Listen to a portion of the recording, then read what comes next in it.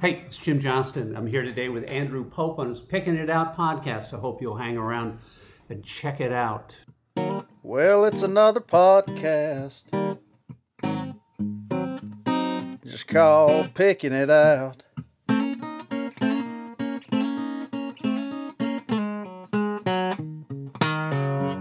It's another podcast, y'all.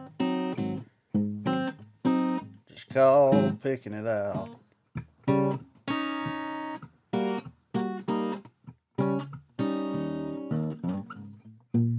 We got the legendary Mr. Jim Johnston in the house. And we're going to be picking it out.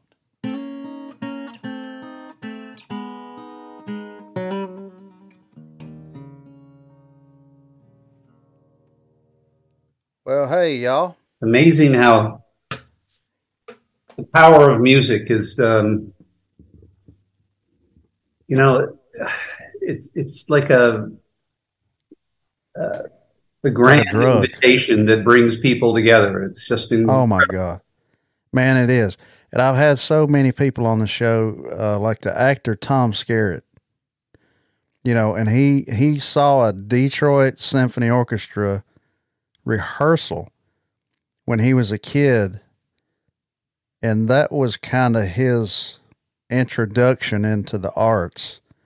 And then he saw Citizen Kane later on, and after that he said he was hooked. But yeah, there's something about it. It just it taps into something in all of us that I think we still don't understand or something, but 100% agree.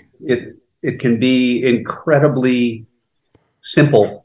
It does not have to be polished. That's right.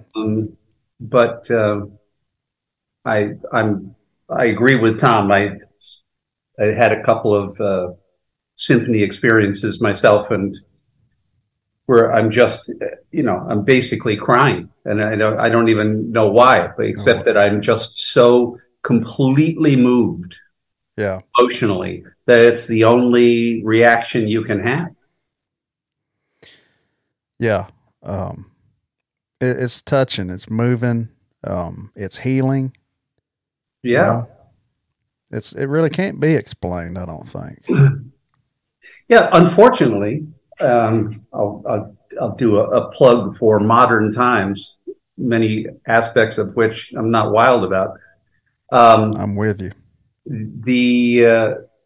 It can also be divisive, and its power can be used sort of on the evil side as well. And I think there's a lot of music out there that is just disgusting and divisive, and is not bringing people together, and is not celebrating the best parts of us. And that's an incredible waste of a powerful tool.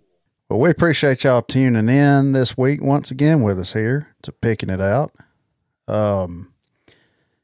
Last week, okay, if y'all hadn't seen that episode or listened to it, downloaded it, we were honored to have Dr. Harvey Schiller on the show.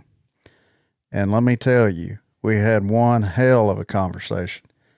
A lot of people know him from Turner Sports. He's kind of the guy that famously sent Eric Bischoff home in 1999. But my God, he did so much more. He was one of the commissioners of the Southeastern Conference. He was a combat pilot in Vietnam, a chemistry professor. Just go check that episode out. He don't do a lot of interviews, so I was really honored to talk to him. It's a great couple-hour conversation with Dr. Harvey Schiller. And subscribe to the YouTube channel, and tell your friends, and just spread the word about the podcast here, and leave us a 5-star review on Apple Podcasts if you like it. And boy, we got another legend. I mean, huge legend as far as I'm concerned, with us today. This guy has wrote almost every entrance theme in the WWF or the WWE in the last 3 decades. Just I've always been I've always had the opinion, I should say, these entrances, when they started becoming a thing in wrestling, like when I was a little kid, was just as important, if not more, than the match itself or the character itself. So we're going to get into it here. We got Mr. Jim Johnston with us. How you doing, man? Doing great. Thanks for having me. I was admiring his studio setup before we hopped on the air. Mm.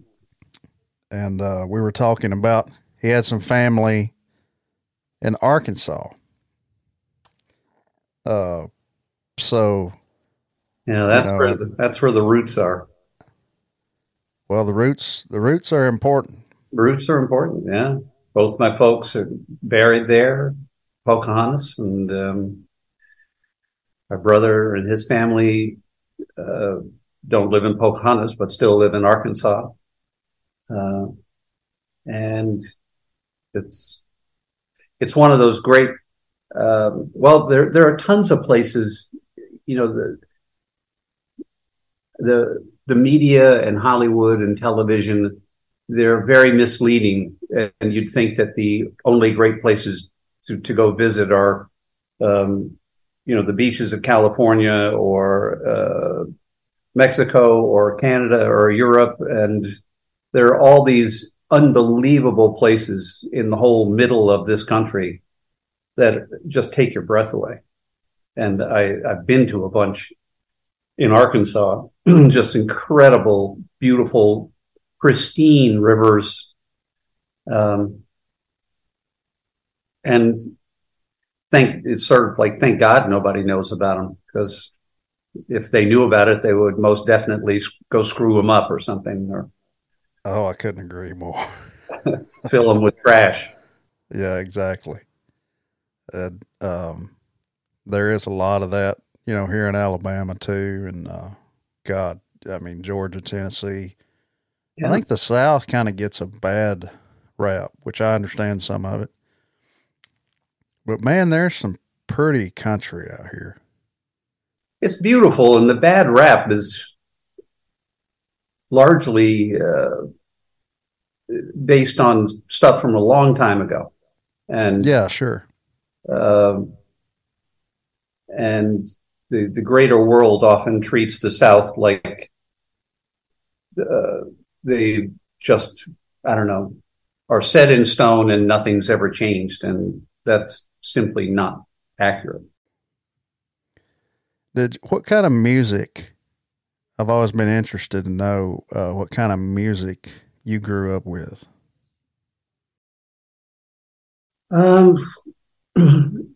My grandmother was very, very active in her church.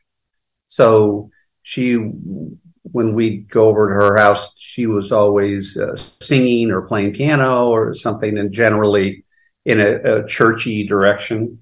Mm-hmm.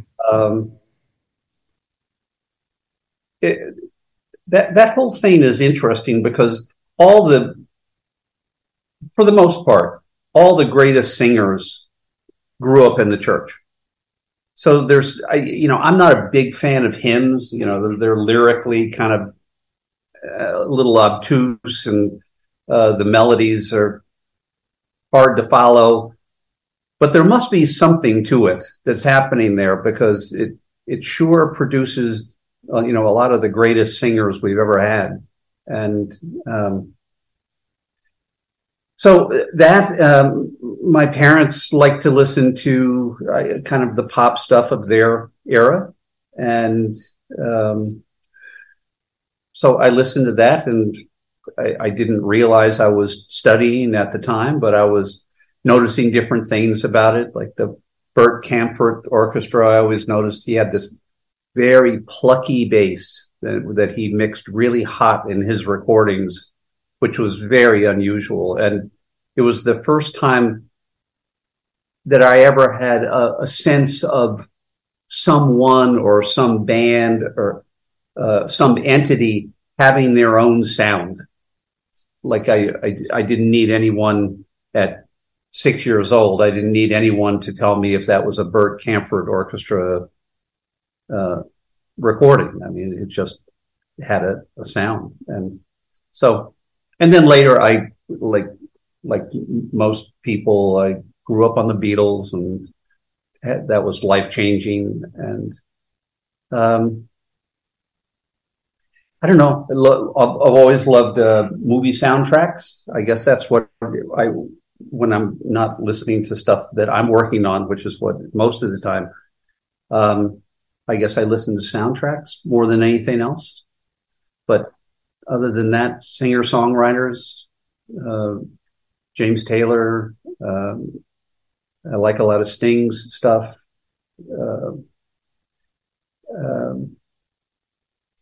I generally like country music, but more traditional country music. I don't like the new popified stuff. It's a little starting to feel a little too, I don't know, the combination of woke and manipulated. It lacks kind of the purity of classic country music, story songs, which I love. And I lately I have absolutely, completely loved so many of the great cowboy songs that they've been using in the series Yellowstone, because when I first started watching that show, my wife and I were hooked, beyond hooked. And they struck me as like cowboy hymns in a way. And they're very deeply felt, and they're all story songs about a lifestyle, or a lifestyle that people feel is slipping away from us, and really powerful stuff. I like stuff that I'm all about feel in music. I'm not impressed with people who can play 18 million notes shredding. You know, I'd rather have 3 really good notes. And complexity for the sake of complexity or showing off just doesn't do it for me. I like something that's from the heart. When I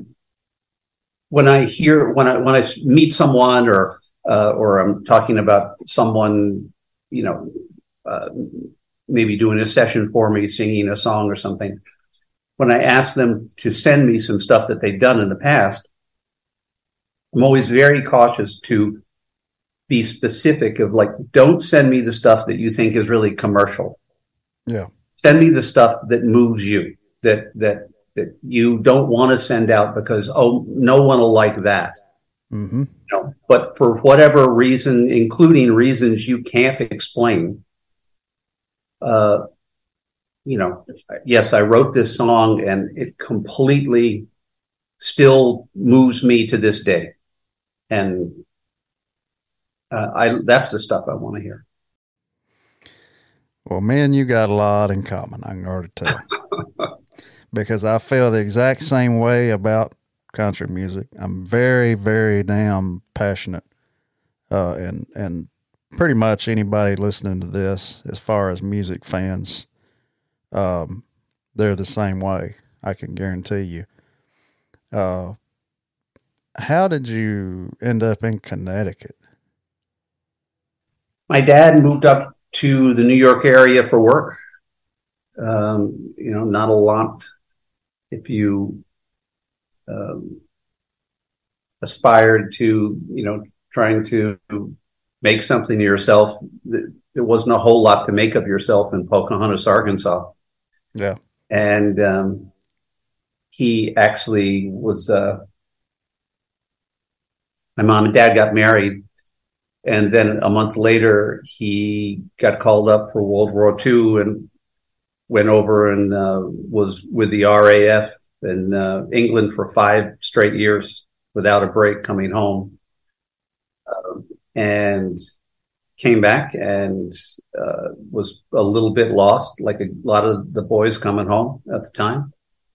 Um, Bought the local Buick dealership, borrowing some money from his dad, and realized, like, within 2 days, he just made the hugest mistake of his life, and then was just figuring out how to get out of it and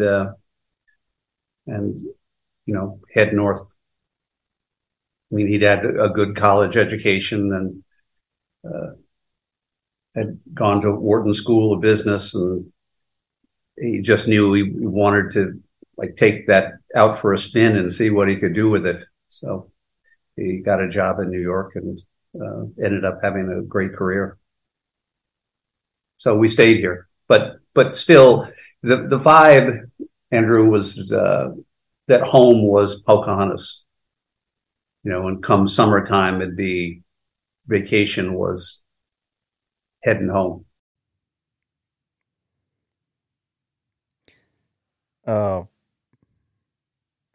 It kind of never leaves you. I feel like home never leaves you, no matter where you go. It is. It's an odd kind of feeling. I haven't been back to Pocahontas in years, and yet I think about it frequently. I can see it in my mind's eye, and the square, and my grandparents' house, and it's amazing.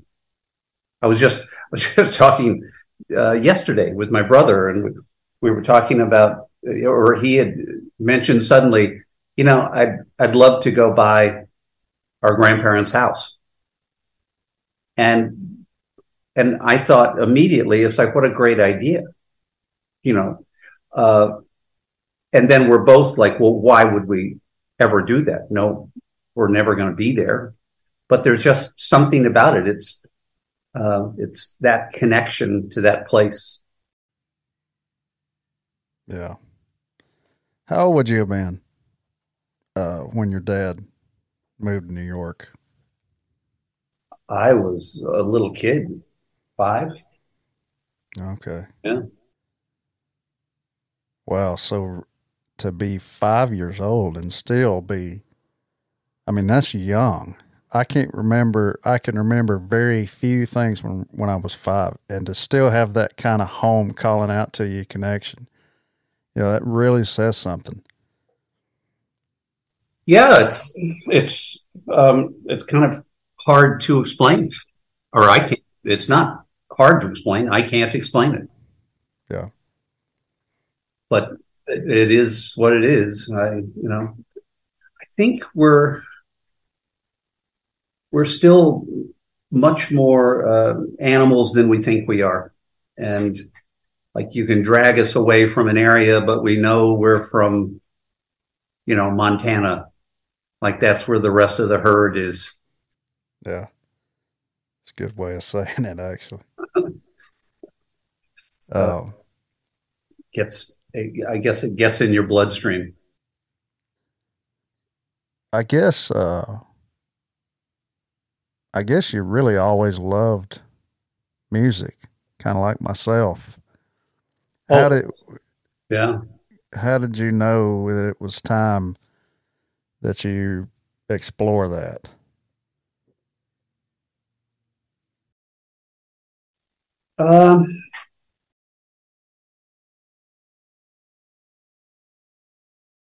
This probably wasn't the moment, but it certainly was a moment that sealed the deal. My parents had taken us to some amusement park or something. I don't know what the hell it was. Some big amusement park. And we're walking around, and suddenly in the distance, I hear music playing, sort of early rock and roll, real simple early rock and roll, but obviously a live band. So I'm dragging my family over, we have to go check this out. We have to go check this out. So we go around the corner, and sure enough, there's a stage in the area, and there's a band up there, and it's and the band is all in, like, sparkling blue or red suits or something, and they're playing this, very, very rudimentary pop rock stuff of the time. And I was absolutely mesmerized. And I can't imagine how my parents managed to drag me away from that, but they did, because nobody else was interested in staying. And I stayed all night. But, it's interesting that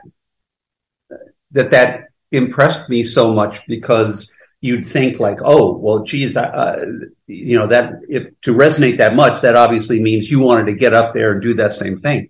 And as is pretty well covered and written about, I have deep stage fright issues. And so I'm definitely not a performer. It's not something I enjoy, and it scares me to death. I feel like I'm going to pass out or throw up, but just the music, it just cut me right to my heart. It's amazing. So that was a big moment for me. It was like, holy crow. Like, that is the coolest thing I have ever seen or heard in my life. It's like, who would want to not do that? Yeah. And was it after that you learned to play something, learned to play an instrument, or? Well, back then when schools actually respected art, you played in the band. As a matter of fact, you had to try. I think they made every kid give it a shot. So basically, you had to really try hard to not do it, versus now where you have to try really hard to do it. And so I didn't pick it, but I guess I was, oh, okay, you're going to play trumpet. They give you a trumpet, but it was, they give you lessons, and you play in the band, and you do some horrible little concert for the parents once a year. But still, it teaches you kind of the basics, and you get a feel for how instruments fit together, and that different instruments are playing different parts at different times. And I guess it's one of those things where you don't really realize you're learning until about 20 or 30 years later, and you go like, I think I knew that early on from that whole band experience. Yeah. So it was valuable. And then my parents gave me piano lessons, which was kind of a thing of the day, that you give your kid piano lessons. And I just hated the music that this lady was trying to teach me to play. I just couldn't understand, like, what is this the goal, to learn to play these little songs? They're meaningless to me. It always struck me as so weird for people to try to teach kids music, but not teach them to play music that they would like, that would maybe have some, it's probably the essence of why Sesame Street and the early kids programming was so successful, because it was actually programmed for the kids. Yeah. To make the learning enjoyable. And so I did not luck into experiencing that. So I finally talked my parents out of stopping that. And then I wanted to play guitar, but after the quitting piano lessons happened, my dad didn't trust that I would follow through with it. So he wouldn't buy me a guitar. So we rented an acoustic guitar, which was a really horrible guitar. It was like the strings were visibly far away, had very little to do with the fretboard. And but I practiced until my fingers bled, and just got a chord book and tried to piece it together. And then finally, for Christmas, I got this horrible Kent electric guitar. Wow. Which I think possibly the strings were even further away from the fretboard. Jeez. And, but hey, it was an electric guitar, and I figured, hey, I'm in now, So, and I just played and played and played until I figured it out. Was the action so high that you could just play slide on it, just kind of put in your lap and just play slide? It was almost a dobro, yes. That's what I'm picturing when you're telling me that. Yeah. Geez. Well, I mean, I kind of had a similar story. I wasn't in band, but I had piano lessons. Didn't really like the stuff I was getting taught, and how to hold your fingers, and put a ruler across your fingers and all this crap. And I got a book, and I'm telling you this because you'll get a kick out of it. I got a book, and it was TV theme songs. Oh, those are good things to learn because they're in your head. Exactly. They have meaning. And I spent so much time, Jim, in my room when I was little, watching Cheers, watching, Magnum PI, MASH, all these great shows. And my granddaddy, when I spent time with him, me and him watched the stuff together. So I see this songbook. I don't remember where it was at, but Mama bought it for me. And I ended up taking lessons from this other guy. And he didn't try to teach me how to read. He he saw I could do it by ear. So he would play it, record it on a tape, and it was all theme songs. And I would go home, listen to it, and play and learn. That's how I learned to play the piano. Mm-hmm. Yeah, me too. That's and then later on, by ear. And later on, I picked up the guitar and kind of taught myself that. But, I spent so much time, and those songs was in my head. I loved all kinds of different kinds of music, but I don't know why I was attracted to theme songs. They were such a big thing back then. I mean, because they're, it's like when a wrestler has a theme that resonates with you, it's not just the music. It's a bigger, it brings with it a bigger world.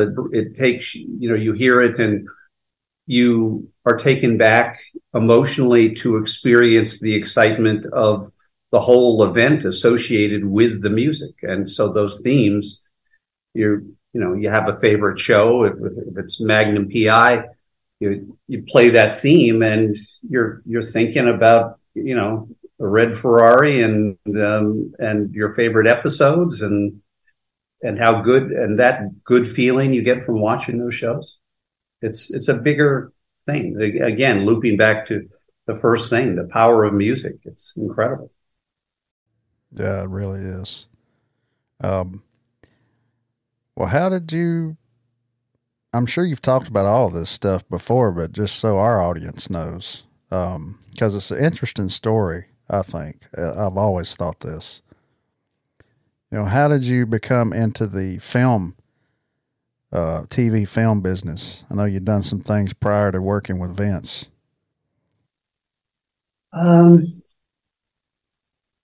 Well, I guess more than anything, happenstance. I knew I wanted to do this, and there's, unlike other jobs where there's a pathway. You want to be a lawyer. It's like, okay, you have to go to college and ideally get good grades and then get into the best law school you can, and you get really good grades there, work hard, study, go out in those summers while you're in law school and work as an intern at some law business. And and hopefully they hire you, or you then go out and send out your resume to a bunch of law firms and hopefully get picked up and start your career. And then from there, everything's a go. In music, it's not nearly so straightforward. There's a lot of different avenues to go down. Or you want to be a writer behind the scenes? Do you want to be the upfront guy and, out on the road playing, and each of those is challenging. You're really on your own. There's no place you go to apply for the job. You have to, it's basically starting your own business, and you have to first create a product to go out there and peddle and say, this is what I can do. And you hopefully get some little job that probably you're doing for free, or probably a bunch of those. I did a bunch of things for free, and just to create a tape, create something to show the next person that, yes, I can do this. So, I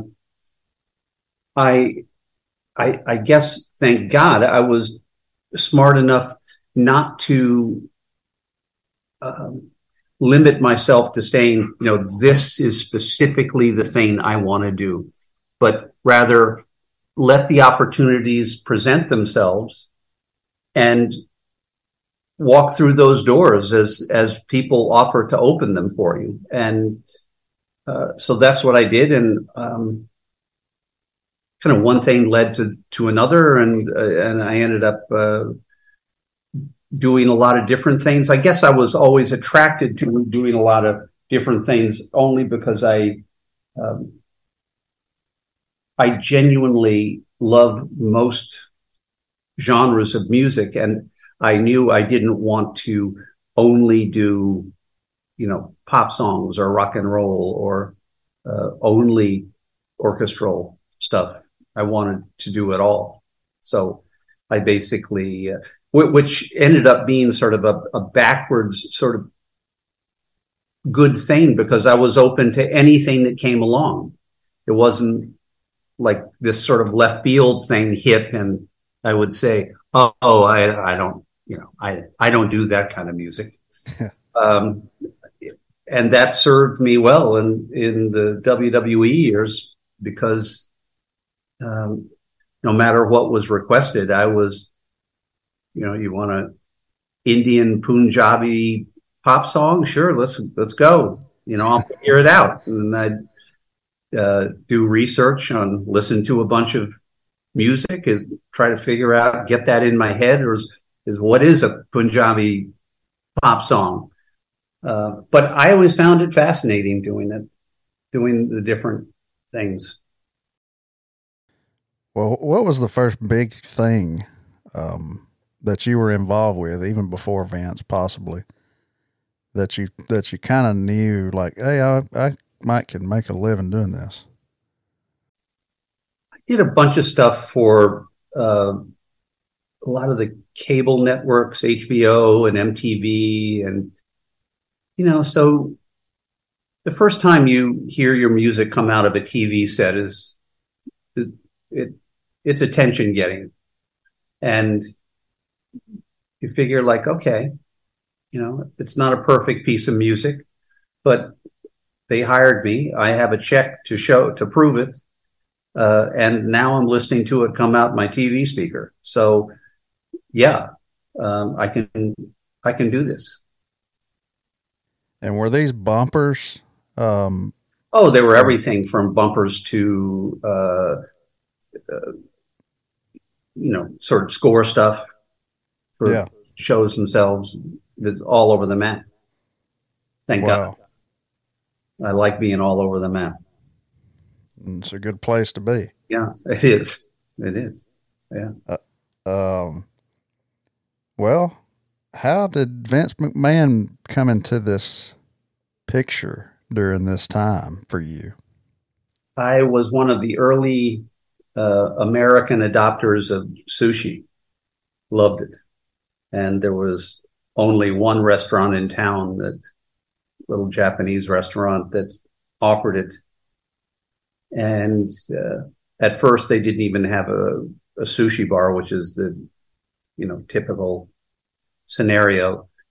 It was just a Japanese hot food restaurant. But then he started preparing sushi in the back. And for people who knew, you could go in and get some. And then he finally had enough people requesting it that he took a corner of his restaurant and put in a little tiny sushi bar. I think it was maybe 4 seats. Then he expanded it to maybe 6 or 7 seats. And so if you went there, it was like going to your local bar. Mm. You'd see the same people all the time because not many people knew about it, and certainly not many, raw fish. Oh, you got to be crazy. I'm not gonna eat that. And a guy I sort of met, and you just, hi, how you doing? Hey, he came in one night and said, "Hey, didn't you say you write music? My boss has me preparing a video for a cable TV convention, and I can put the video together, but I have no idea how to add music to it." And I said, "Sure." I mean, at that point in my career, I said, "Sure." I didn't even have to hear the description of the Yeah. job. It's like, absolutely, I specialize in that. I'm your man. Yeah. And so sure enough, I did it. And then he called me over, said, we're going to go play it for my boss. And I said, okay. Hmm. I didn't even know who it was. I wasn't then, and very curiously never have been a fan of pro wrestling. And so we go to his office and play it, and he loved it. And we were chatting, and he was like, "What else do you do? What else do you do, pal?" Hey, pal. Yeah. And we, very different people, but I guess we have some similarities, and we hit it off great.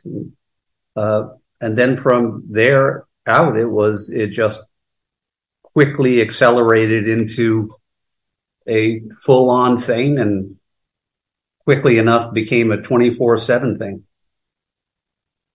Well, who was the guy that you actually made contact with?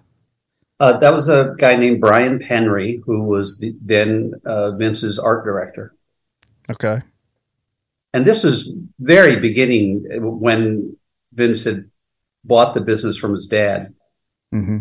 So, people think walking into Vince's office, that's like with a lot of fanfare. And it's like they were just renting a floor of a local little business building. Mm. It's like in one corner was Vince's office, and the other corner was Linda's, and Brian had a kind of an area in the middle, and it was a very small operation. But boy, Vince was, talk about a fire in a man's belly. So he was on fire. Yeah, he was ready to change the universe, which, as it turns out, he did. Sure. Was Vince Sr. still alive at this point? I believe, yes. However, I never met him. Never met him. Yeah.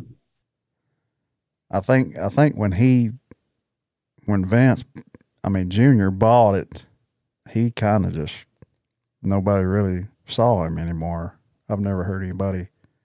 He just kind of was out of the picture, wasn't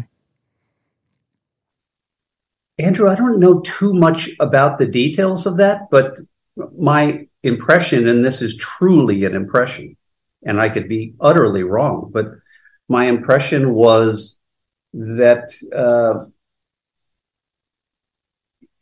that he kind of only sold it to Vince because he was done. Yeah. So, and I guess that gave him the permission to retire, basically. But I don't know, maybe the guy was sick already at that time and knew he had to get out. I have no idea. But yeah, it was, it's certainly like he wasn't in Vince's office standing over the kid's shoulder saying, do this and do that. Yeah. It was Vince's baby from that day out. But things changed so fast. When Vince's dad had it's almost hard to imagine now that there was no music. I mean, it's literally a dry auditorium, no lights, no pyro. I mean, just some lights right on the ring. But, two guys would just literally walk out, yell at each other a little bit, mix it up a little bit. Some guy get pinned, blah, blah, blah. They walk out. Two other guys would walk in, yell at each other a little bit, mix it up a little bit, But I think about those days, and you have to give those guys a lot of credit because they had no help. I mean, if it was going to be entertaining at all, it was 100% up to the wrestler. Yeah. To sell their character, sell whatever storyline. I'm incredibly angry with this other guy, and I've got to take him down, and he betrayed me last week, and that's the guts of the thing. It's such an interesting business. What you said before, I couldn't agree with more. It's the music made it entertaining, sort of like a concert or a rock show or something, and it added this deep layer of emotion to these characters, and it also gave them an environment it gave them a bigger emotional stage to come alive in. Yeah. And it was also why it was so important for me to try to nail the theme for people so that they could dance to that. It always struck me it was like a dance, and the person had to be able to dance to that theme naturally in a way that fit their character. That's true. Well, after this initial meeting, with Vince, did he lay this whole thing out like, hey, I see, we're going to make a spectacle out of this, on their way to the ring, we're going to have actual entrance themes. It's going to be, it really wasn't theatrical. Not that I recall. I think that maybe he had that in his mind, but from a practical level, it was just building step by step. And, we saw that something worked. Yeah. And something worked, you went with it. And, but I was always less going with it in the sense that once I did something for someone that, a theme that was working or a show theme that worked or whatever, I felt a lot of pressure to do something, find something completely different for the next guy. Because you didn't want the classic gimmick infringement problem. Yeah. Which I know this is a gigantic tangent jump forward, but it's what is so horrible about where things are now, because everything's the same. All the themes sound exactly the same. If you're in the next room, you can't tell who's coming out. And to me, that's a big problem. Now you're working against yourself rather than working for yourself, which is not good. I couldn't agree more. You've lost that special thing to your character now, I feel like. Man, I remember going to live events And when that music hit, or when the lights went out and then the music hit, that was so damn exciting as a kid. I mean, I would, that stuck with me more than the moves, and who won the match even. Well, I think that's pretty typical, and I think it's pretty natural too, because I think one of the problems with the business is the wrestling.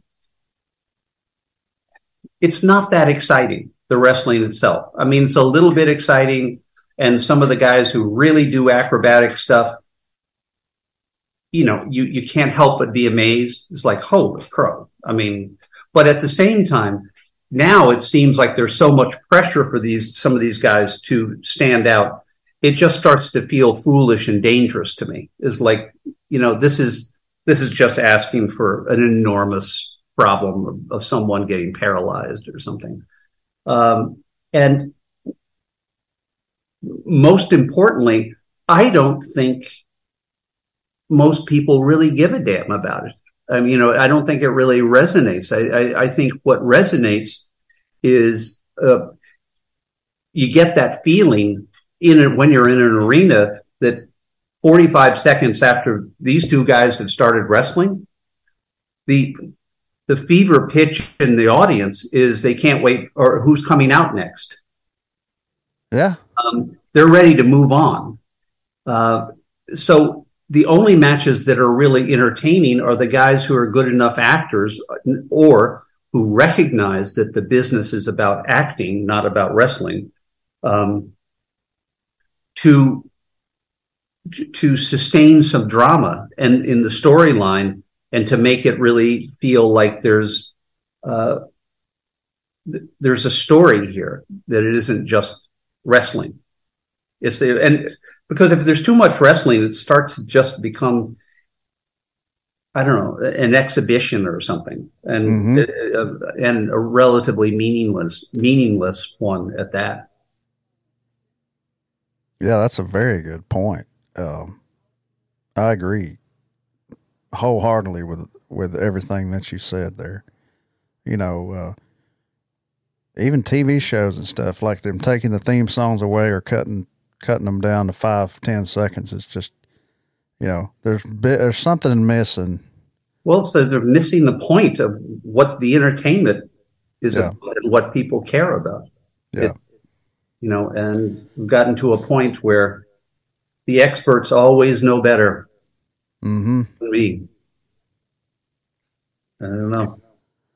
Well, I'm fascinated by this whole thing, especially because you was not a wrestling fan.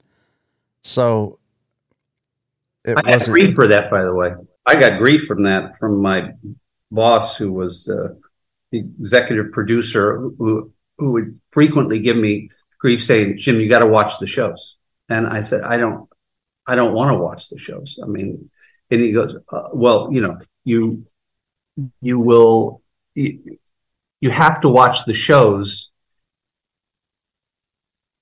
to really be in touch with what you need to be writing.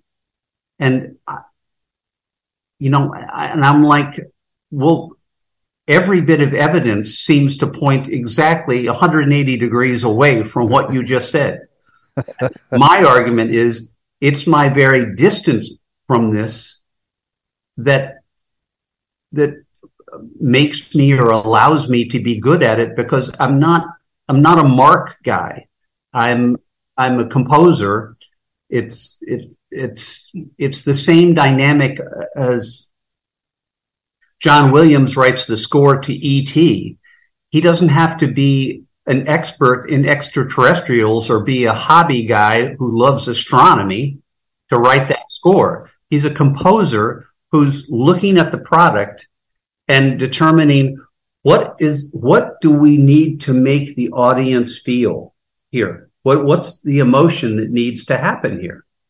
And when it's Steve Austin, it's anger and control against the man. And when it's Undertaker, it's mystical. It's darkness. It's the other side. It's the mystery of what's going on in worlds that we don't understand. Um, that's what people have to feel. And as a composer, the only way I've found to get there is until I'm playing something that makes me feel that, then I'm an idiot to think that anybody else is going to feel it. Well, you nailed it. You nailed it. Because I was going to ask, about watching it after you became involved with writing for the characters and stuff, for the themes, if you watched it. But that's exactly right. I mean, I just try to put myself in the shoes of you. Like, I feel like I would maybe want to meet with them, kind of feel them out, see who they are, who their character's going to be, maybe kind of see how they present themselves, but just for timing issues, like generally meeting with them does not help. And really? Something I very rarely did because they tend to,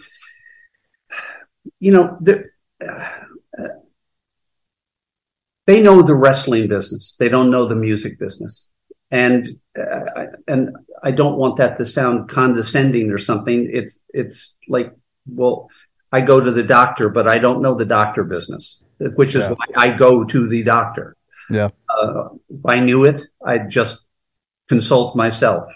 But so when you meet with the guy or the girl, whichever, you tend to hear what they like to listen to in their car or what they like to work out to against in the gym, or they're new and they have lofty goals. It's like, I want something with the same kind of energy as Steve Austin. And, it's like, well, no, I already finished Steve's theme and it's his, I can't write you another one.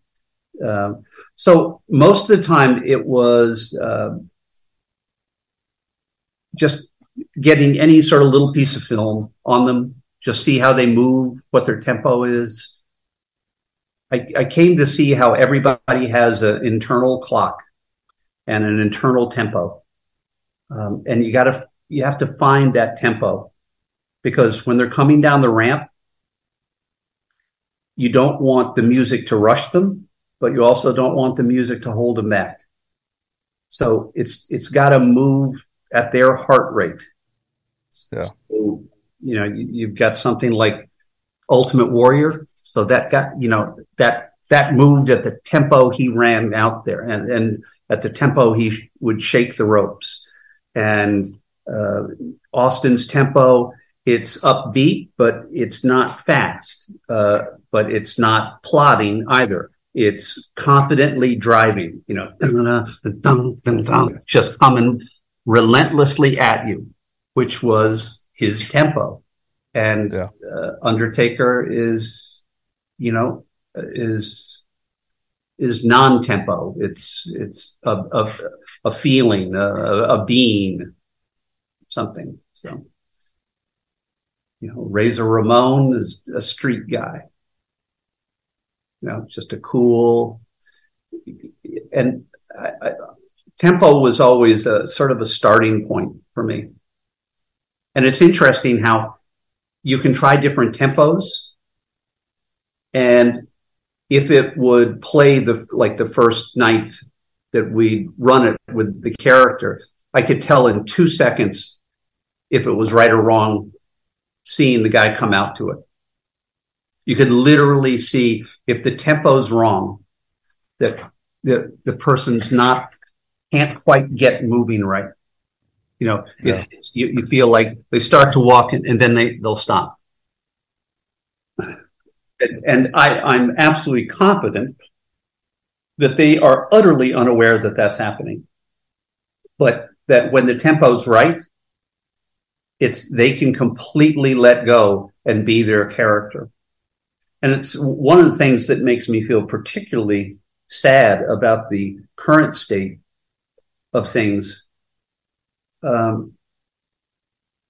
because neither WWE or AEW, right? That's the other one, AEW. Yeah, AEW. They're not producing stars like Austin or Rock or Undertaker. And I think it's largely because the music is horrible. And because who would know if this guy has the capability of being a star? I mean, it's like they're stuck with bad storylines, bad music, generic. They all look the same. They all, have the tough guy, short beards, 1/8-inch beards, and a couple of guys almost break out, but then it seems like they don't get storylines that allow them to truly break out and become themselves. I thought Bray Wyatt had a shot because he was a different kind of character. I don't know, and then if someone gets close, it seems like they ram them down the audience's throat. Roman Reigns is I mean, and then I'm sort of talking out my butt here because I don't really watch. So it's just from occasionally I stumble upon the channel and see it, but it feels forced. Yeah, but does. More than anything, it just seems generic. It's like all these guys look, act, move, talk the same way. And there seems to be no storyline except that someone comes out one night out of the blue and there's like, I'm incredibly pissed off at Joe. And It's like, well, why are you pissed off? Well, I'm incredibly pissed off at Joe. Yeah, but why? I'm going to kill Joe. There is no storyline. Yeah. It's just he was told to go out there and you're pissed off at Joe. I feel like some of the individuality of the characters have been taken away. It's similar in music. It is absolutely similar in music. And it's so damn devastating. It's all about spectacle now in music. It's not about are you a great musician and are you writing great songs? No. It means something to people. It's can you distinguish yourself by writing lyrics that are so offensively disgusting that they shouldn't even be out there, but you get noticed. Right. So if you're the next person in line, it's like, oh, I can write something far more disgusting than that. Yeah. The noise you hear is my cat, by the way. Oh, I hear. That decided just to hop up and start raising hell for some reason. That's all right. Mm-hmm. Now she's trying to get in my lap. Here, Gracie, hop down. That's okay. Well, did Vince know you wasn't a wrestling fan? When you, yeah, it didn't bother him. Smart guy. Vince is a smart guy. Not a whole lot gets by him. Yeah. He's generally speaking kind of one step ahead of most people. He's an interesting guy. Do you remember like what the first thing he wanted you to do was? Well, the first thing was that cable TV score deal that I did when I met him. Yeah. After that, I think I did a WrestleMania theme, maybe. I don't. The answer to your question is no. I don't really remember. It's just, each thing that I did, that we did, it sort of elevated the entertainment value of the program so much, adding music and emotion to things that it just accelerated. It was like an exponential curve of like, oh my God, okay, now so this magazine show needs a theme. Okay, this needs a theme. Okay, this guy, I think early on, you didn't get a theme as a wrestler until you were like a star guy. Yeah. You had to be way up the ladder to get a theme. So it was like, well, this guy's going to get a push, or this guy's really popular and we should give him a theme. And then it was, and then for a lot of the early years, heels never got a theme. Like only babies got a theme. And I always disagreed with that. It's like, wait a second, a heel is not someone you truly hate. It's someone you love to hate. Love to hate, yeah. So let's help people love to hate them. Yeah.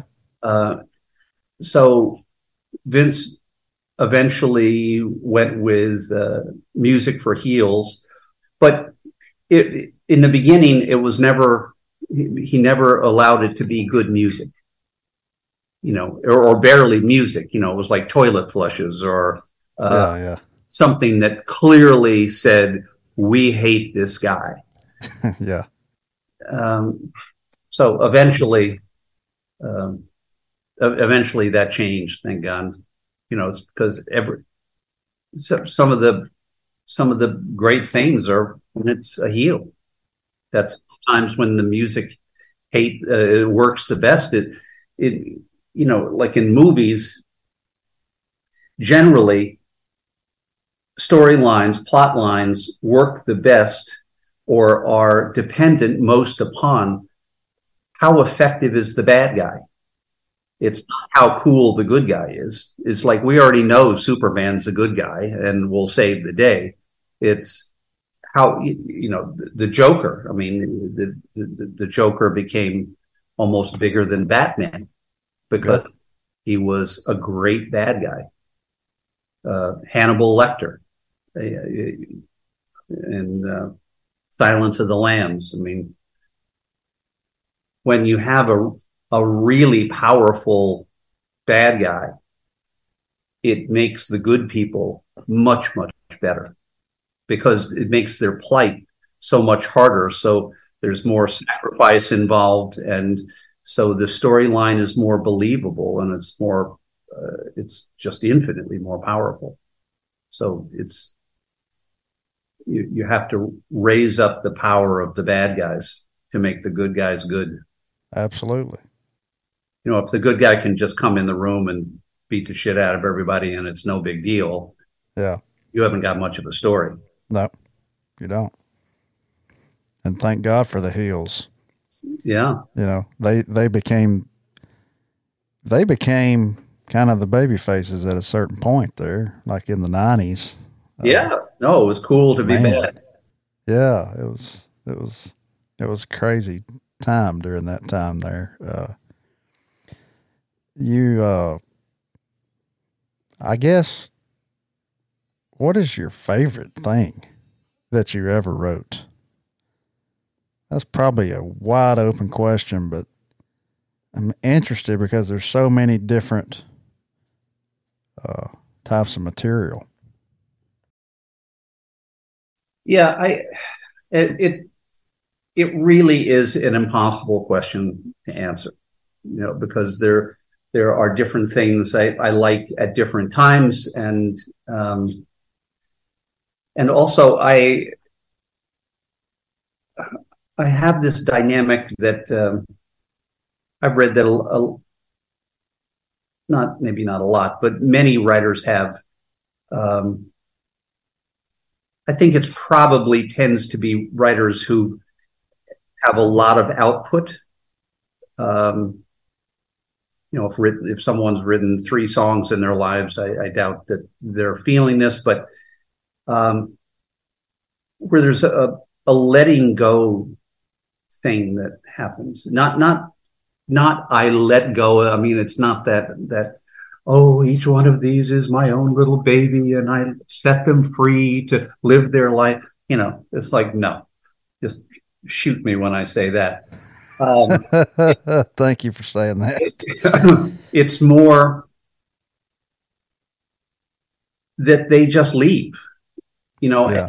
uh, and when I hear them, a year later, I hear them as if they were somebody else's song, and I can enjoy them as if they were somebody else's song. Like, oh, I love that song, but it's not said like, gee, Jim, you really are great.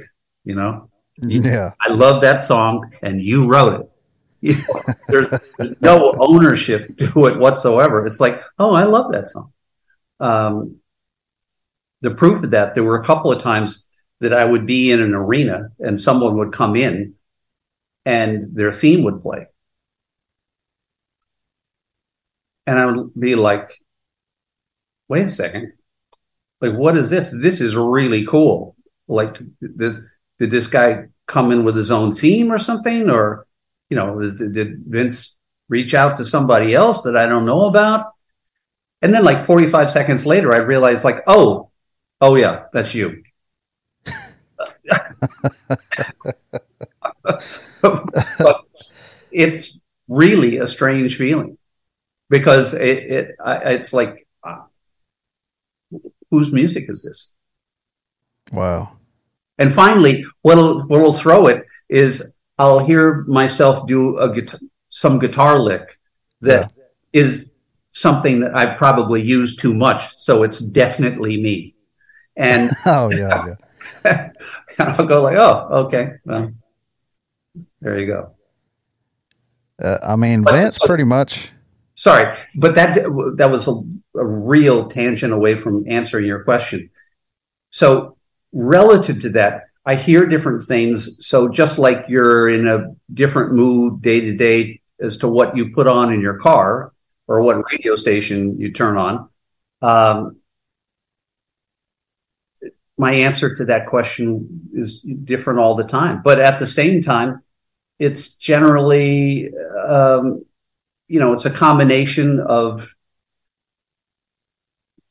what most people are going to say, which they tend to, the favorites tend to be the most popular guys. And, Yeah. it's one of those strange dynamics in life where, where's the best place to fish? Where people, where's my best chance to catch fish? Well, I think below the dam is a good spot. People seem to have good luck there.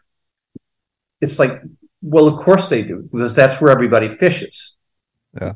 98% of the people who fish on that river fish below the dam. So fishing below the dam is going to get a really good reputation as a place to catch fish.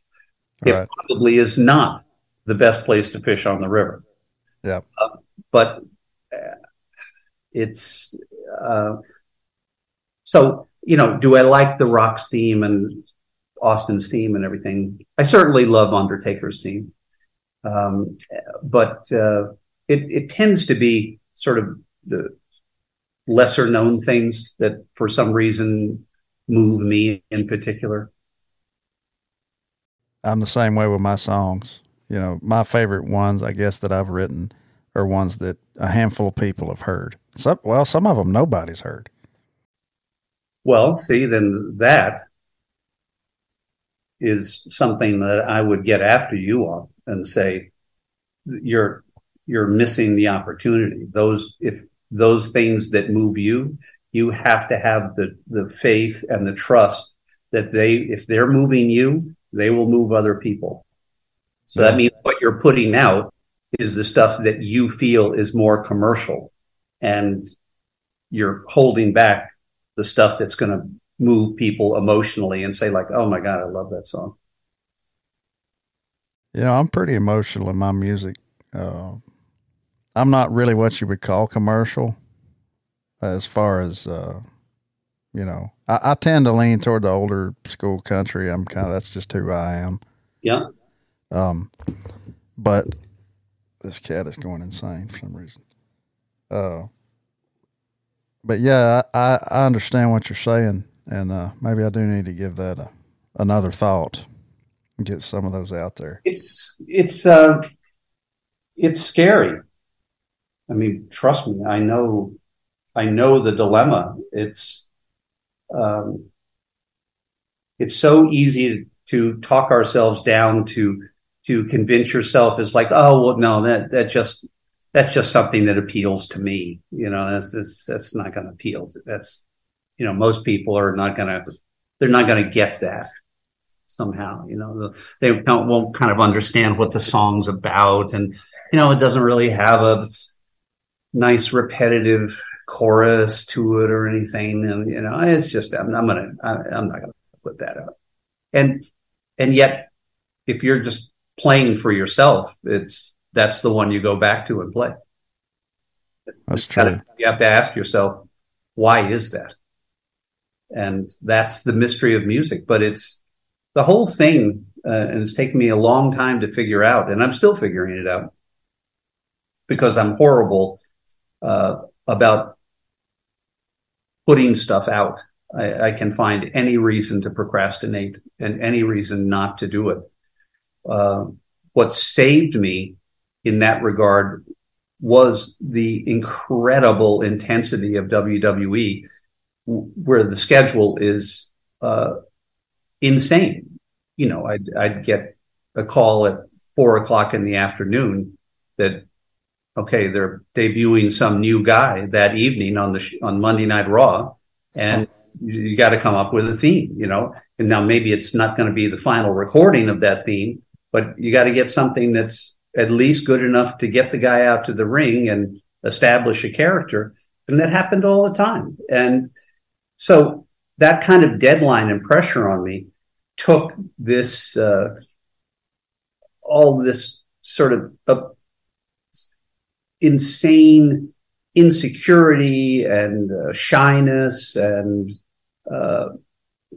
second guessing out of my way. I had no choice. But since being out of WWE and now I'm my own gatekeeper, it's like I'm horrible. It's horrible. And something that I really am working hard to get over because I have so much music I'd love to get out. And, you know, as a perfect example and proof of what I'm saying, months and months ago, I took my website down to rebuild it because it basically brought on by I was changing domain hosts. And I said, okay, so this is going to be my big stopping off point. I'm going to take it down, change hosts, get that all, the business end of it straightened away, get the website back up and running. And then I'm going to start, you know, releasing 2 pieces a week of new music that I've done. I haven't even got the website back up. It's horrible.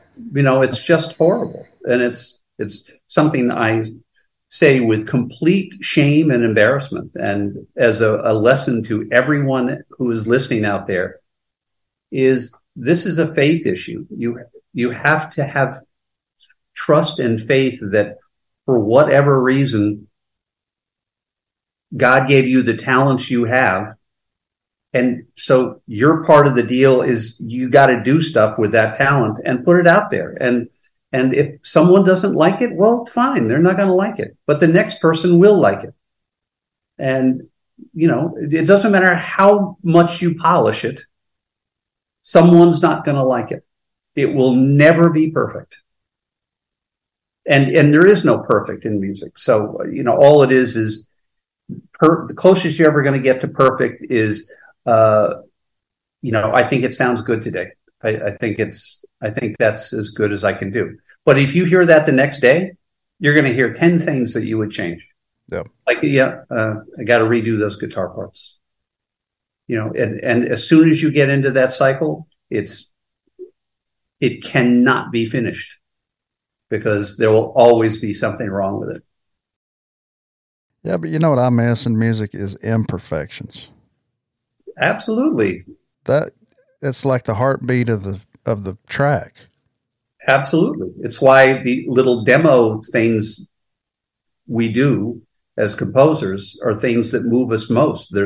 It's absolutely the basis behind that classic dynamic of what's called chasing the demo for your audiences happens all the time. Is an artist does a little home demo of a song, and everybody loves, his label, the producers, everybody loves the vibe of this thing. And then they go in the studio to do the final, beautiful, polished, perfect version of the thing. And they can't get that excitement. They can't get that magic thread going. It's a perfect recording. Everybody sounds great. Guitars are nice, great drum sound. And yet it doesn't work. And it's all because music is because of that, works because of that inexplicable emotional thing. And most of the time, that inexplicable emotional thing is the imperfection of that writer, that it's not sung perfectly. It's like modern music is so emotionless, it's computer perfect. And yet it's meaninless. It's disposable music. It's good for like one listen. It's like, oh, that's an interesting sound, and boom, you're on to the next thing. But it doesn't become the soundtrack of your life, or it doesn't help you feel better about a state of sadness you're in. It's not healing. It's something. It just sits there. Yeah. That's what I want to be producing. Yeah, some of the shit's not even worth one listen. Yeah, it's so bad. Well, a lot of it is not. Yeah, a lot of the stuff. But unfortunately, that's what young kids are being fed these days, and it's like you if you don't know better, you'll eat what you're fed. Yeah, unfortunately. I'd like to keep hope alive a little bit for the younger people, and I don't know. It's kind of a toss up. Well, put out your other stuff. Yeah, I need to. I really do need to. I need to get back in and do some stuff. I really do. Yeah. Hold on. I'm gonna let my dog in. As long as you have your cat. Yeah, she finally settled down, so now we can swap. I love dogs. Yeah. We're dealing with we have an old black lab. She's over 12, and she's closing in on the end, unfortunately. Oh man, I hate to hear that. Yeah. Oh wow. I'd happily deal with people dying over dogs dying. Thank you. Me and my wife say the same thing every day. Yeah. There's a great line from the TV show Yellowstone where the character Rip has to shoot a horse, and he just thinks for a second before he pulls the trigger and says, I'd happily shoot 1,000 men before I have to kill another horse. Amen. It's just something about animals. They don't get trapped in all the BS of life, and they keep it really simple. And it's a truly unconditional kind of love. They're thrilled to see you every single time you walk in the room. You're thrilled to see them. They pick you up when you're sad. They keep you level. It's just, and other human beings are difficult, to say the least. Yeah. To say the very least. Yeah. Yeah. Well, so, it's really amazing. It's truly amazing. What y'all did with this. Like you said, it hadn't been done before. You kind of created a thing that I don't think anybody will ever even try to live up to, because now it's like you said, it all does sound the same. All the entrance themes, they don't stand out. characters don't really stand out. You know what I wonder, Andrew, is this just money talking? You know, is this the classic corporate cycle of things where a company comes up with a great idea, they make a whole lot of money, get really successful, and then at a certain point they go into cruise control where they're think about the parallel with Apple. It's not exactly the same, but there are similarities to what I'm trying to say, where they're not innovating like when Steve Jobs was alive. Yeah. Coming up with absolutely products that nobody imagined before. It's not improvements on what existed. It's just a whole new thing. That's what was happening at WWE. It was a whole new thing. There wasn't, before I was writing the entrance theme, there wasn't such a thing as an entrance theme. And I often wonder, is it just cruise control where they feel like now it's being run by boards and stuff, and they just don't feel like it's that important, as long as, like, let's just get the product out there, get some good looking athletic guys and some nice babes with a lot of boobs showing, and it'll just put some music to it and it'd be great. Or are the people in charge now, do they think that these themes are different, that they are, that they are telling the story?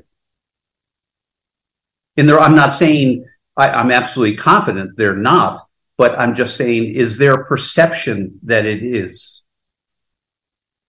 Who knows? I don't know. Yeah. It's hard for me to believe that they do, but I mean, if it's certainly possible, because a lot of people do very mediocre stuff and they think it's absolutely genius. Yep. I don't know. I hope they don't think that they're. I think they do. I mean, because I think that someone in the chain would speak up. What I don't understand is, obviously, Vince is a lover of this sport, or entertainment genre, and the kid who runs AEW, Tony Khan. He is obviously passionate about it, and grew up on it. So I'm sure if he was sitting here talking with us, if you asked him, it's like, well, when you were growing up watching WWE, what were some of your favorites? I bet he would go through a bunch of people who had really strong themes and that they moved him, and yet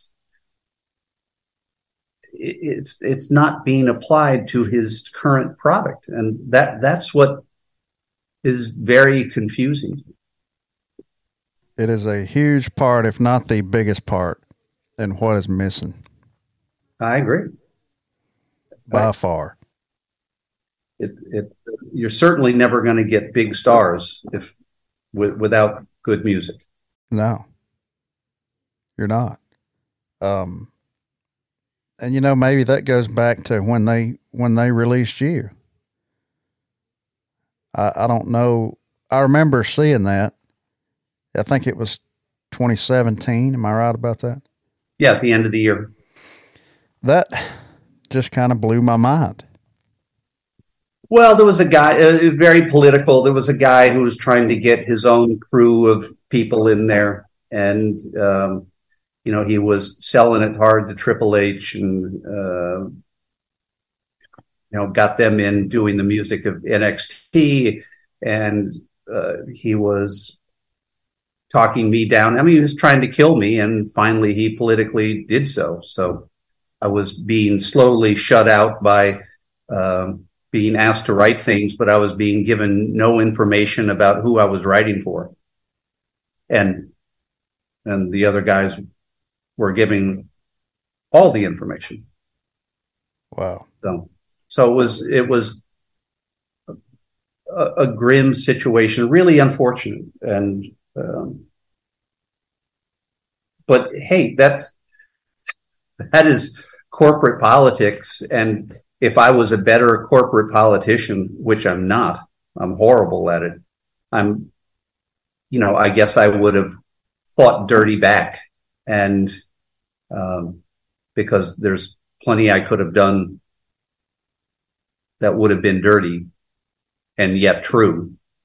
But I just can't do that stuff.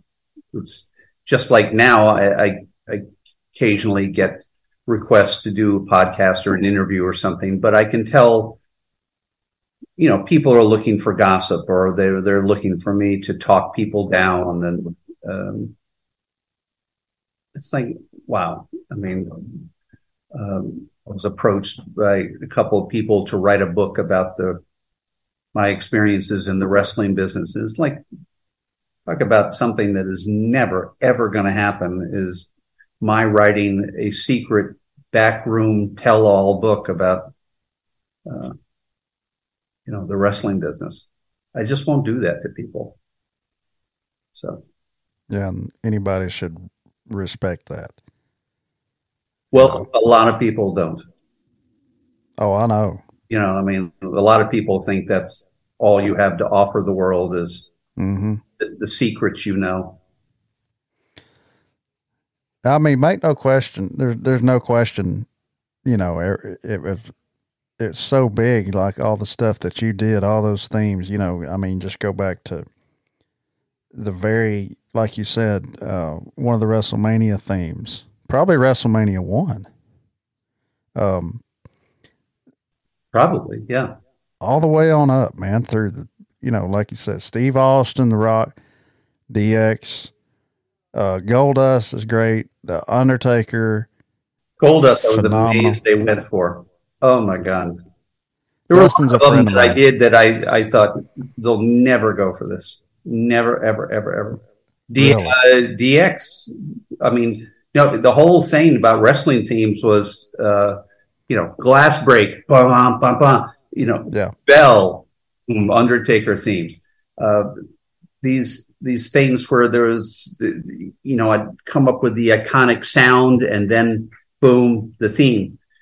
And so with DX, when I was putting it together and dealing with Chris Warren's vocal, I just loved the sound of he had that, that white rap rocker, angry young man vibe in his vocal, and which such a great guy. And I just loved his snide way of saying things, like, you think you can tell me what to do? You think you're better? I just had him in the studio, and we'd already done the main vocal. And I just said, like, I want to get a bunch of phrases from you. So I put him in, and he didn't really know what I was talking about, a bunch of phrases. So I put him in front of his microphone, and then I set up another mic looking right at him. And I just set up a tempo track relative to the tempo of the song. And I said, I'm going to say a phrase to you, then I want you to say it 2 or 3 times, but, in your way. And then I just started making these things up as I went along. And I said, you think you can tell me what to do? And he'd go, you think you can tell me what to do? You think you're better? Well, you That's better awesome. Bow to the master. And then I got sort of the greatest hits of the phrases and put this long intro together, which was completely counterintuitive to, it wasn't counterintuitive. It was against the theme law, to have an intro that long. But I just loved the whole tease aspect of it. And it's like, how long can you keep an audience on edge and then finally give them the payoff? And Vince went with it. Vince is really, he has such a reputation of being such a hard ass. And the truth is, he's a hard ass. I mean, sometimes he can be just a bully, which it's always disappointed me. But most of the time, he was a hard ass when he wasn't getting what he wanted. Mm-hmm. He hired people to do things, to cut together great vignettes or do great promos, and he'd try to steer them in different directions or hope that they would just come up with their own cool creative directions. But when they wouldn't, he'd finally get to a point of just like losing his mind. And it's like, oh my God. And then he'd get pissed off and it'd be like, okay, do this, and this, and have it on my desk tomorrow by noon.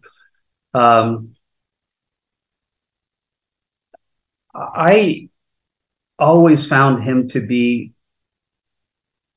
if you'd be respectful, like he'd ask for something, give him a little something that he would probably ask for and was expecting. Yeah. But if you think you have a better idea, then play him this, then say, but I was messing around with another idea and I thought this would be,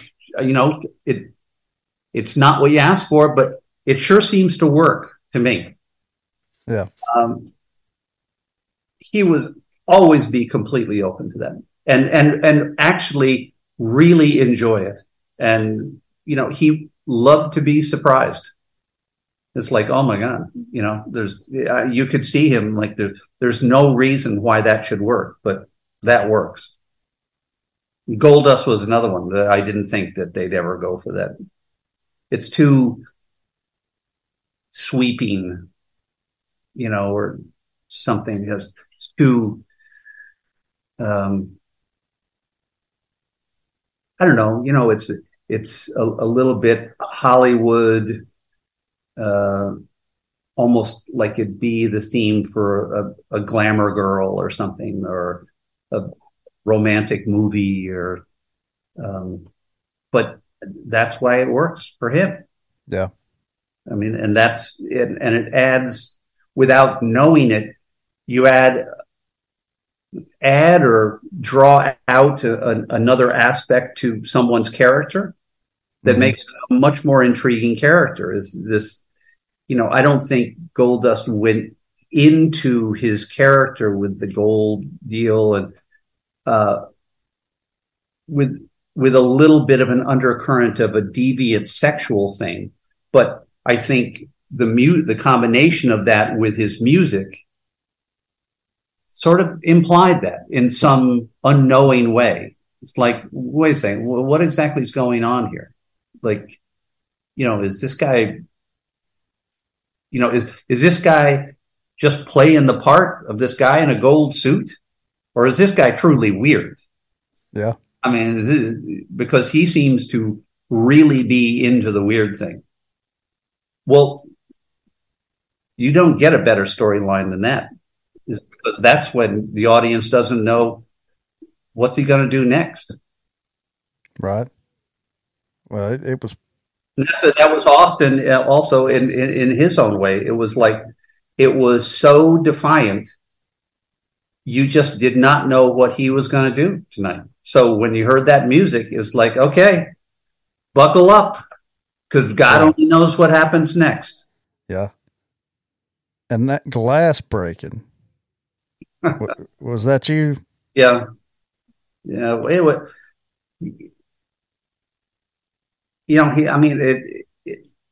It seems sort of obvious, is like he's not a doorbell guy. He's coming through the door. Yeah. Yeah. Could you have ever imagined when you wrote that just the glass breaking alone, just the reaction that damn thing gets before, it's amazing. It's amazing. It's amazing. Power of music. It's just amazing. Did you write the Undertakers on the piano? I did. as Okay. as the most dainty little. Uh, I had tried to write a bunch of stuff, and nothing was sticking. Nothing. I tried rock and roll, and that just made him seem shallow. Like Mm-hmm. there was no mystery to it, and I was I I because I love kind of mystical, spiritual, otherworldly, godly stuff. Um, that was so intriguing to me. Is like a wrestler who's not in your face and not bombastic and uh, but I couldn't find something thankfully very unusual for me. I really could not find something that worked. I mean, I had a little bit of footage of him and just nothing felt like him. And then suddenly, just out of the blue, I'm sitting at the piano and started playing this little childlike. It's truly childlike, um, and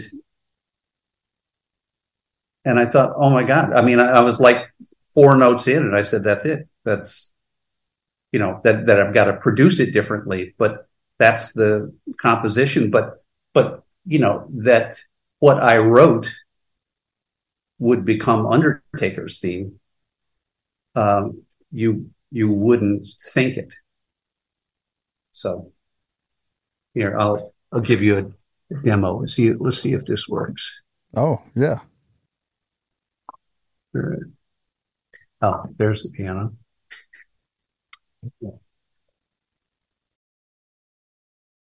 But I just wrote way up here high.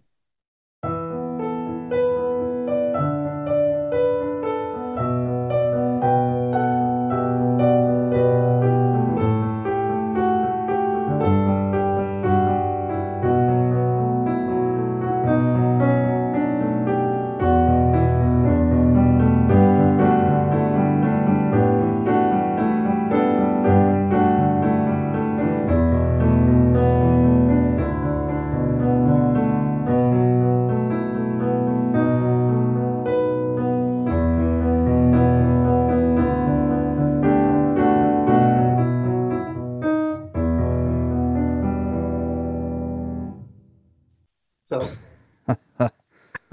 That's so awesome.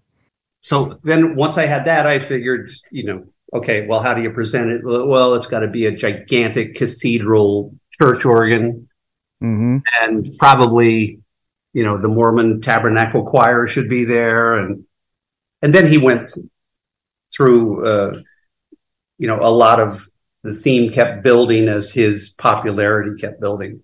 We just felt like this.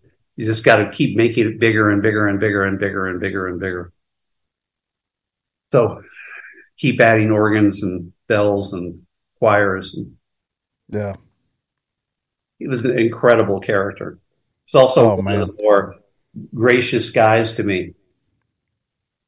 I believe that. Always just a little bit of an interesting thing to me is uh,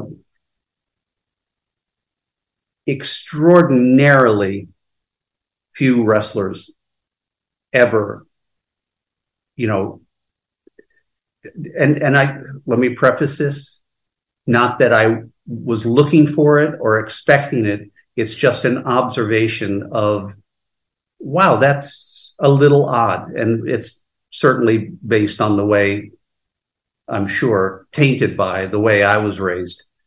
Uh, but I mean, extraordinarily few wrestlers ever reached out and said, like, oh, by the way, thanks for writing that theme for me. It, really made a difference in my career.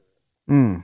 And That's the only people who did were Mark, the Undertaker, who was always very gracious, Steve Austin, Chris Jericho, um, Jeff Jarrett, and Road Dogg. But I don't, if you're a kid growing up in Pocahontas, Arkansas, particularly with my dad, if someone opens a door for you, you say thank you. Right. Um, That's it's just it almost doesn't matter if you don't think they opened the door very well. You still say thank you. yeah. So it's I don't know. I guess I always wrote it off to it's kind of the tough guy image. You don't you don't thank people because to do that is you're giving away power or you're showing weakness when you say thank you. And of course, I feel the exact opposite. Sure. Show strength when you're grateful to people. That is disappointing to hear. That Well, fewer. I think there are a lot of reasons why, and I'm sure some of them are just circumstantial. Is that they're out Maybe. on the road, and I don't run into them a lot. Maybe. Yeah. Sometimes you go the extra mile. I think. I think too. Yeah. I think it's important, particularly if for people in our lives who really changed something, about our lives, who had a real impact, because it's not a particularly common thing as we go through our lives. When they brought Sting in and they did the big presentation with all the people with their face painted on the stage, hitting the drums, and it was kind of a rendition of the Crow thing in WCW, I believe, but it was kind of different. Do you remember working on that? No, I didn't have anything to do with that. Nothing. And because I didn't have, I didn't write his original music from. Yeah. So I remember him coming in, and it was big news.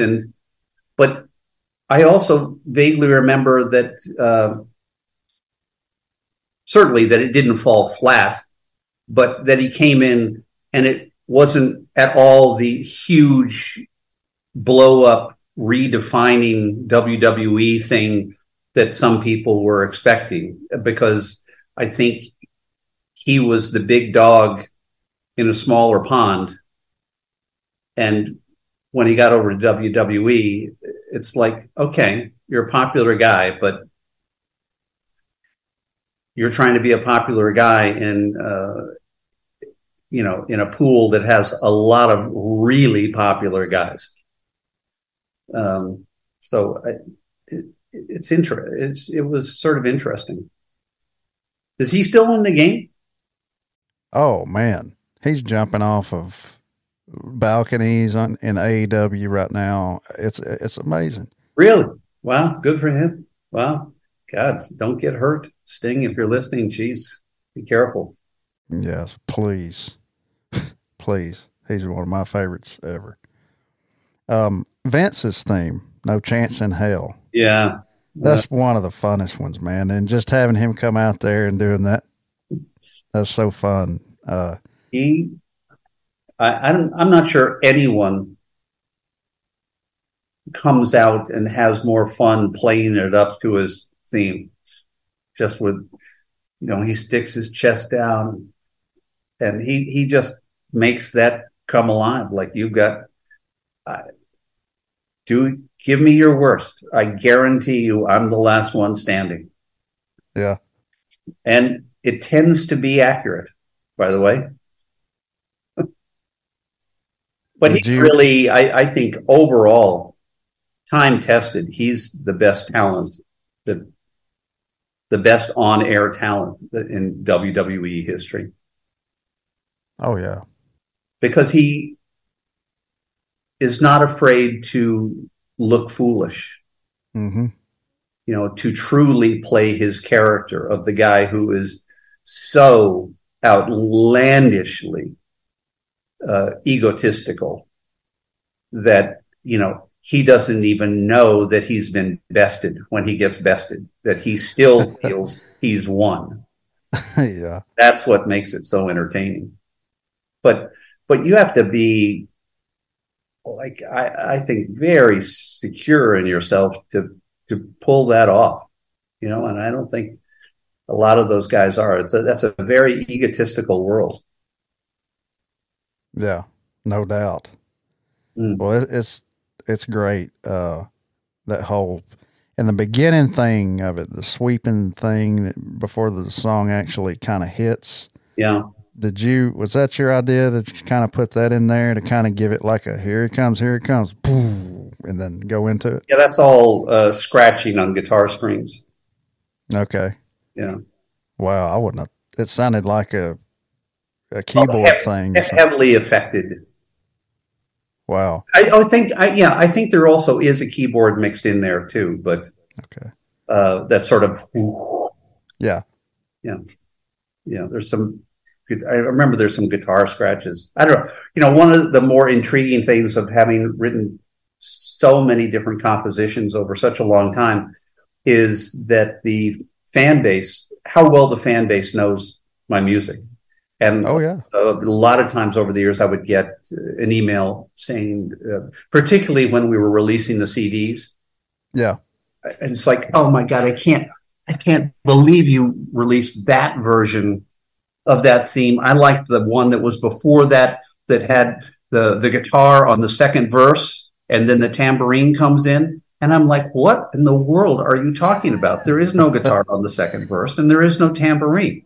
Well, sure enough, I'd go back and boom, there's a guitar on the second verse and a tambourine.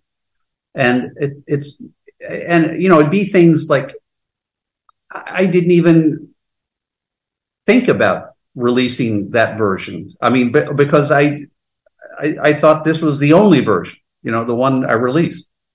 So, wow, it never came down to like, whatever you guys want, I don't care, but we're not releasing the version that has the guitar on the second verse with the tambourine. Yeah. It wasn't like a planned thing. Yeah. Like, ha ha. Yeah. Yeah.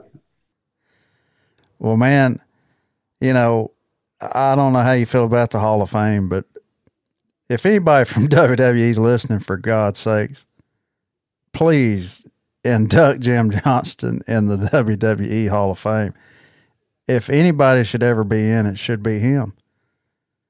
Well, I don't, my God, I'm wondering if that ship has sailed, and it's sort of, I don't know. It's it's kind of a weird thing. From early on, I wish that they had truly kept the Hall of Fame a Hall of Fame, and early on, or somewhat early on, when they started to, put like people like Pete Rose in, who were just a guest at a WrestleMania. Yeah. That, I don't want to take anything away from a lot of wonderful people who got involved in storylines and had some fun.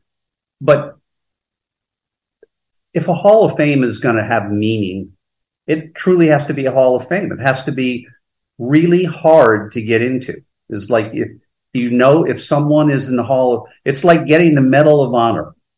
Mm-hmm. If you're a soldier, if someone has a Medal of Honor, they didn't just kiss up to the general just right. It's like, that guy did something outlandishly brave, beyond your imagination brave. And that's why other soldiers, when they see a guy wearing a Medal of Honor, boy, they're at attention and saluting, and it's the real deal.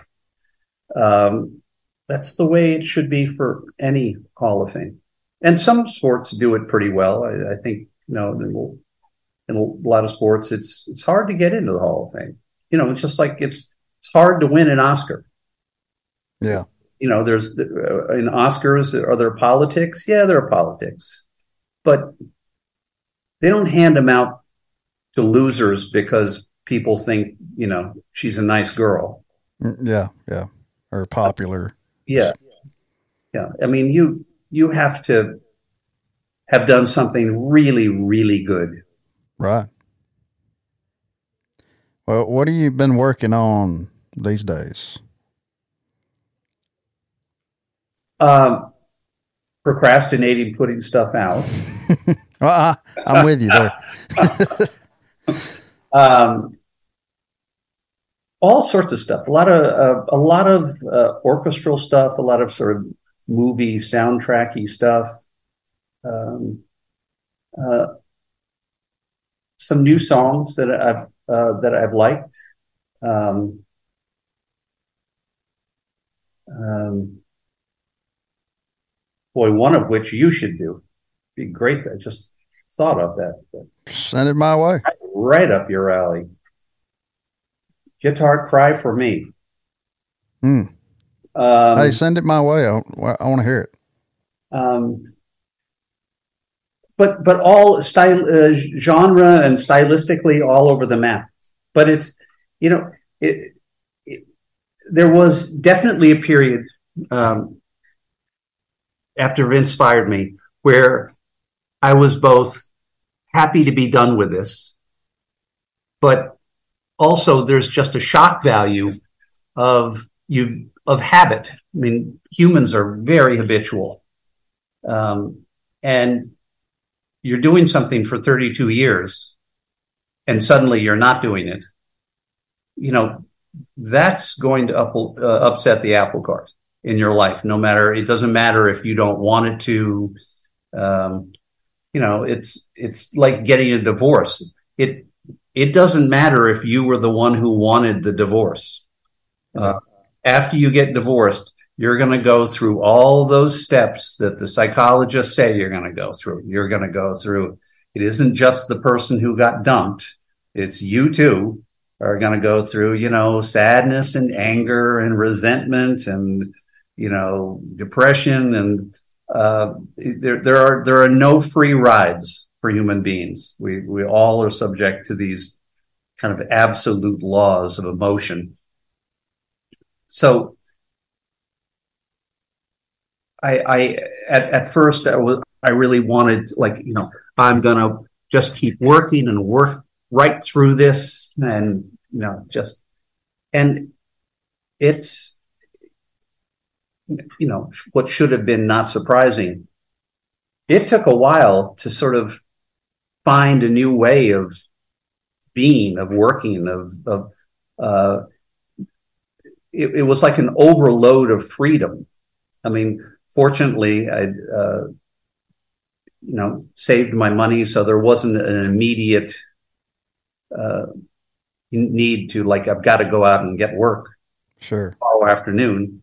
But suddenly being able to work on whatever I wanted to work on is sort of a backfire kind of thing, because it's like, okay, well, what does that mean? So what am I going to work on? What Yeah. now that you can write whatever you want to write, that's an interesting question. What do you want to write? And Yeah.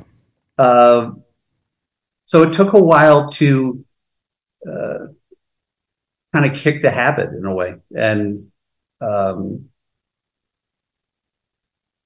and to get back into writing and really kind of rediscover my kind of a purity in love of music and love of writing music, which then became an incredibly enlightening, positive thing. So, and that's where it is now. And now I've sort of gone the other direction, where I've been so blessed to have this seemingly endless pool of ideas. So the my biggest challenge is focusing on one and finishing it, because while I'm working on this one, I get 12 different ideas to go this way and that. And it's like, and having the discipline is challenging for me, but I'm getting better. I totally relate. I've got stuff jotted down in my voice memos on my phone and the notepad. Just like I try to keep them organized in a folder. Hey, I need to go back and work on this, finish this song. And, you know, some of them I do.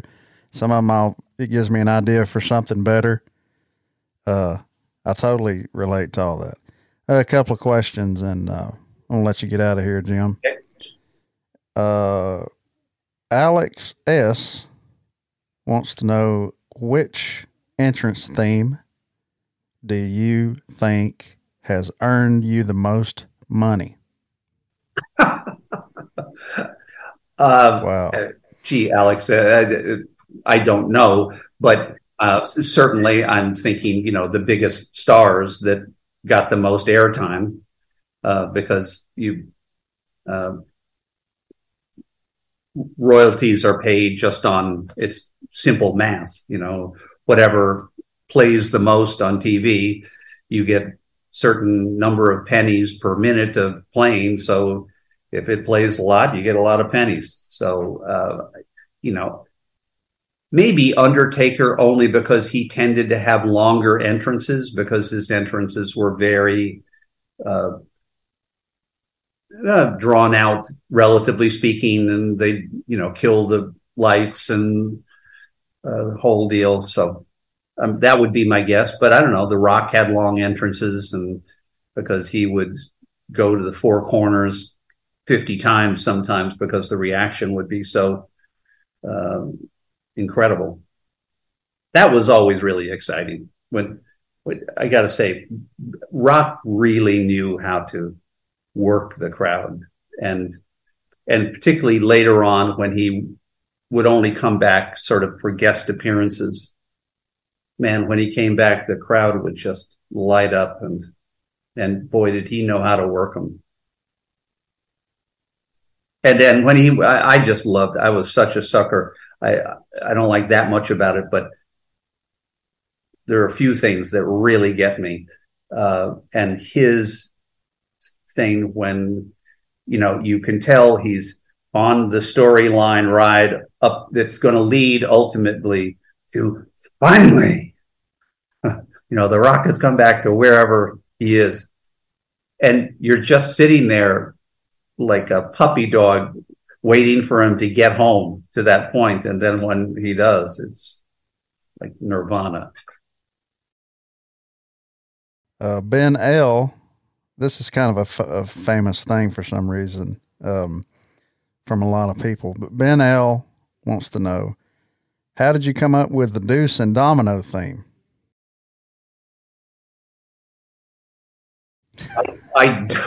You're kidding me. I have no idea. I have no recollection whatsoever. Why is that a popular thing? I have no idea. It's not a popular thing with me, evidently. I'm sorry, Ben. I complete strikeout for you on that one.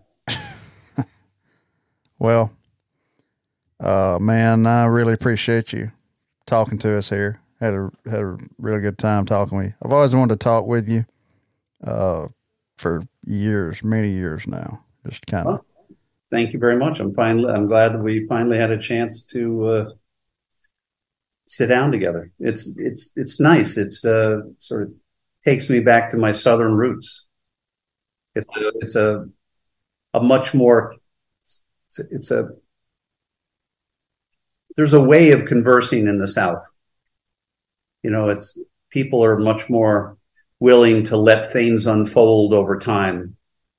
Whereas in New York and LA, it's boom, boom, boom, fast. Yeah, agendas, and you know, in LA particularly, it's to find out as quickly as possible, is there any way that knowing you is going to help my career? Oh, yes. And as soon as they find out that probably not, like, hey, I got to run.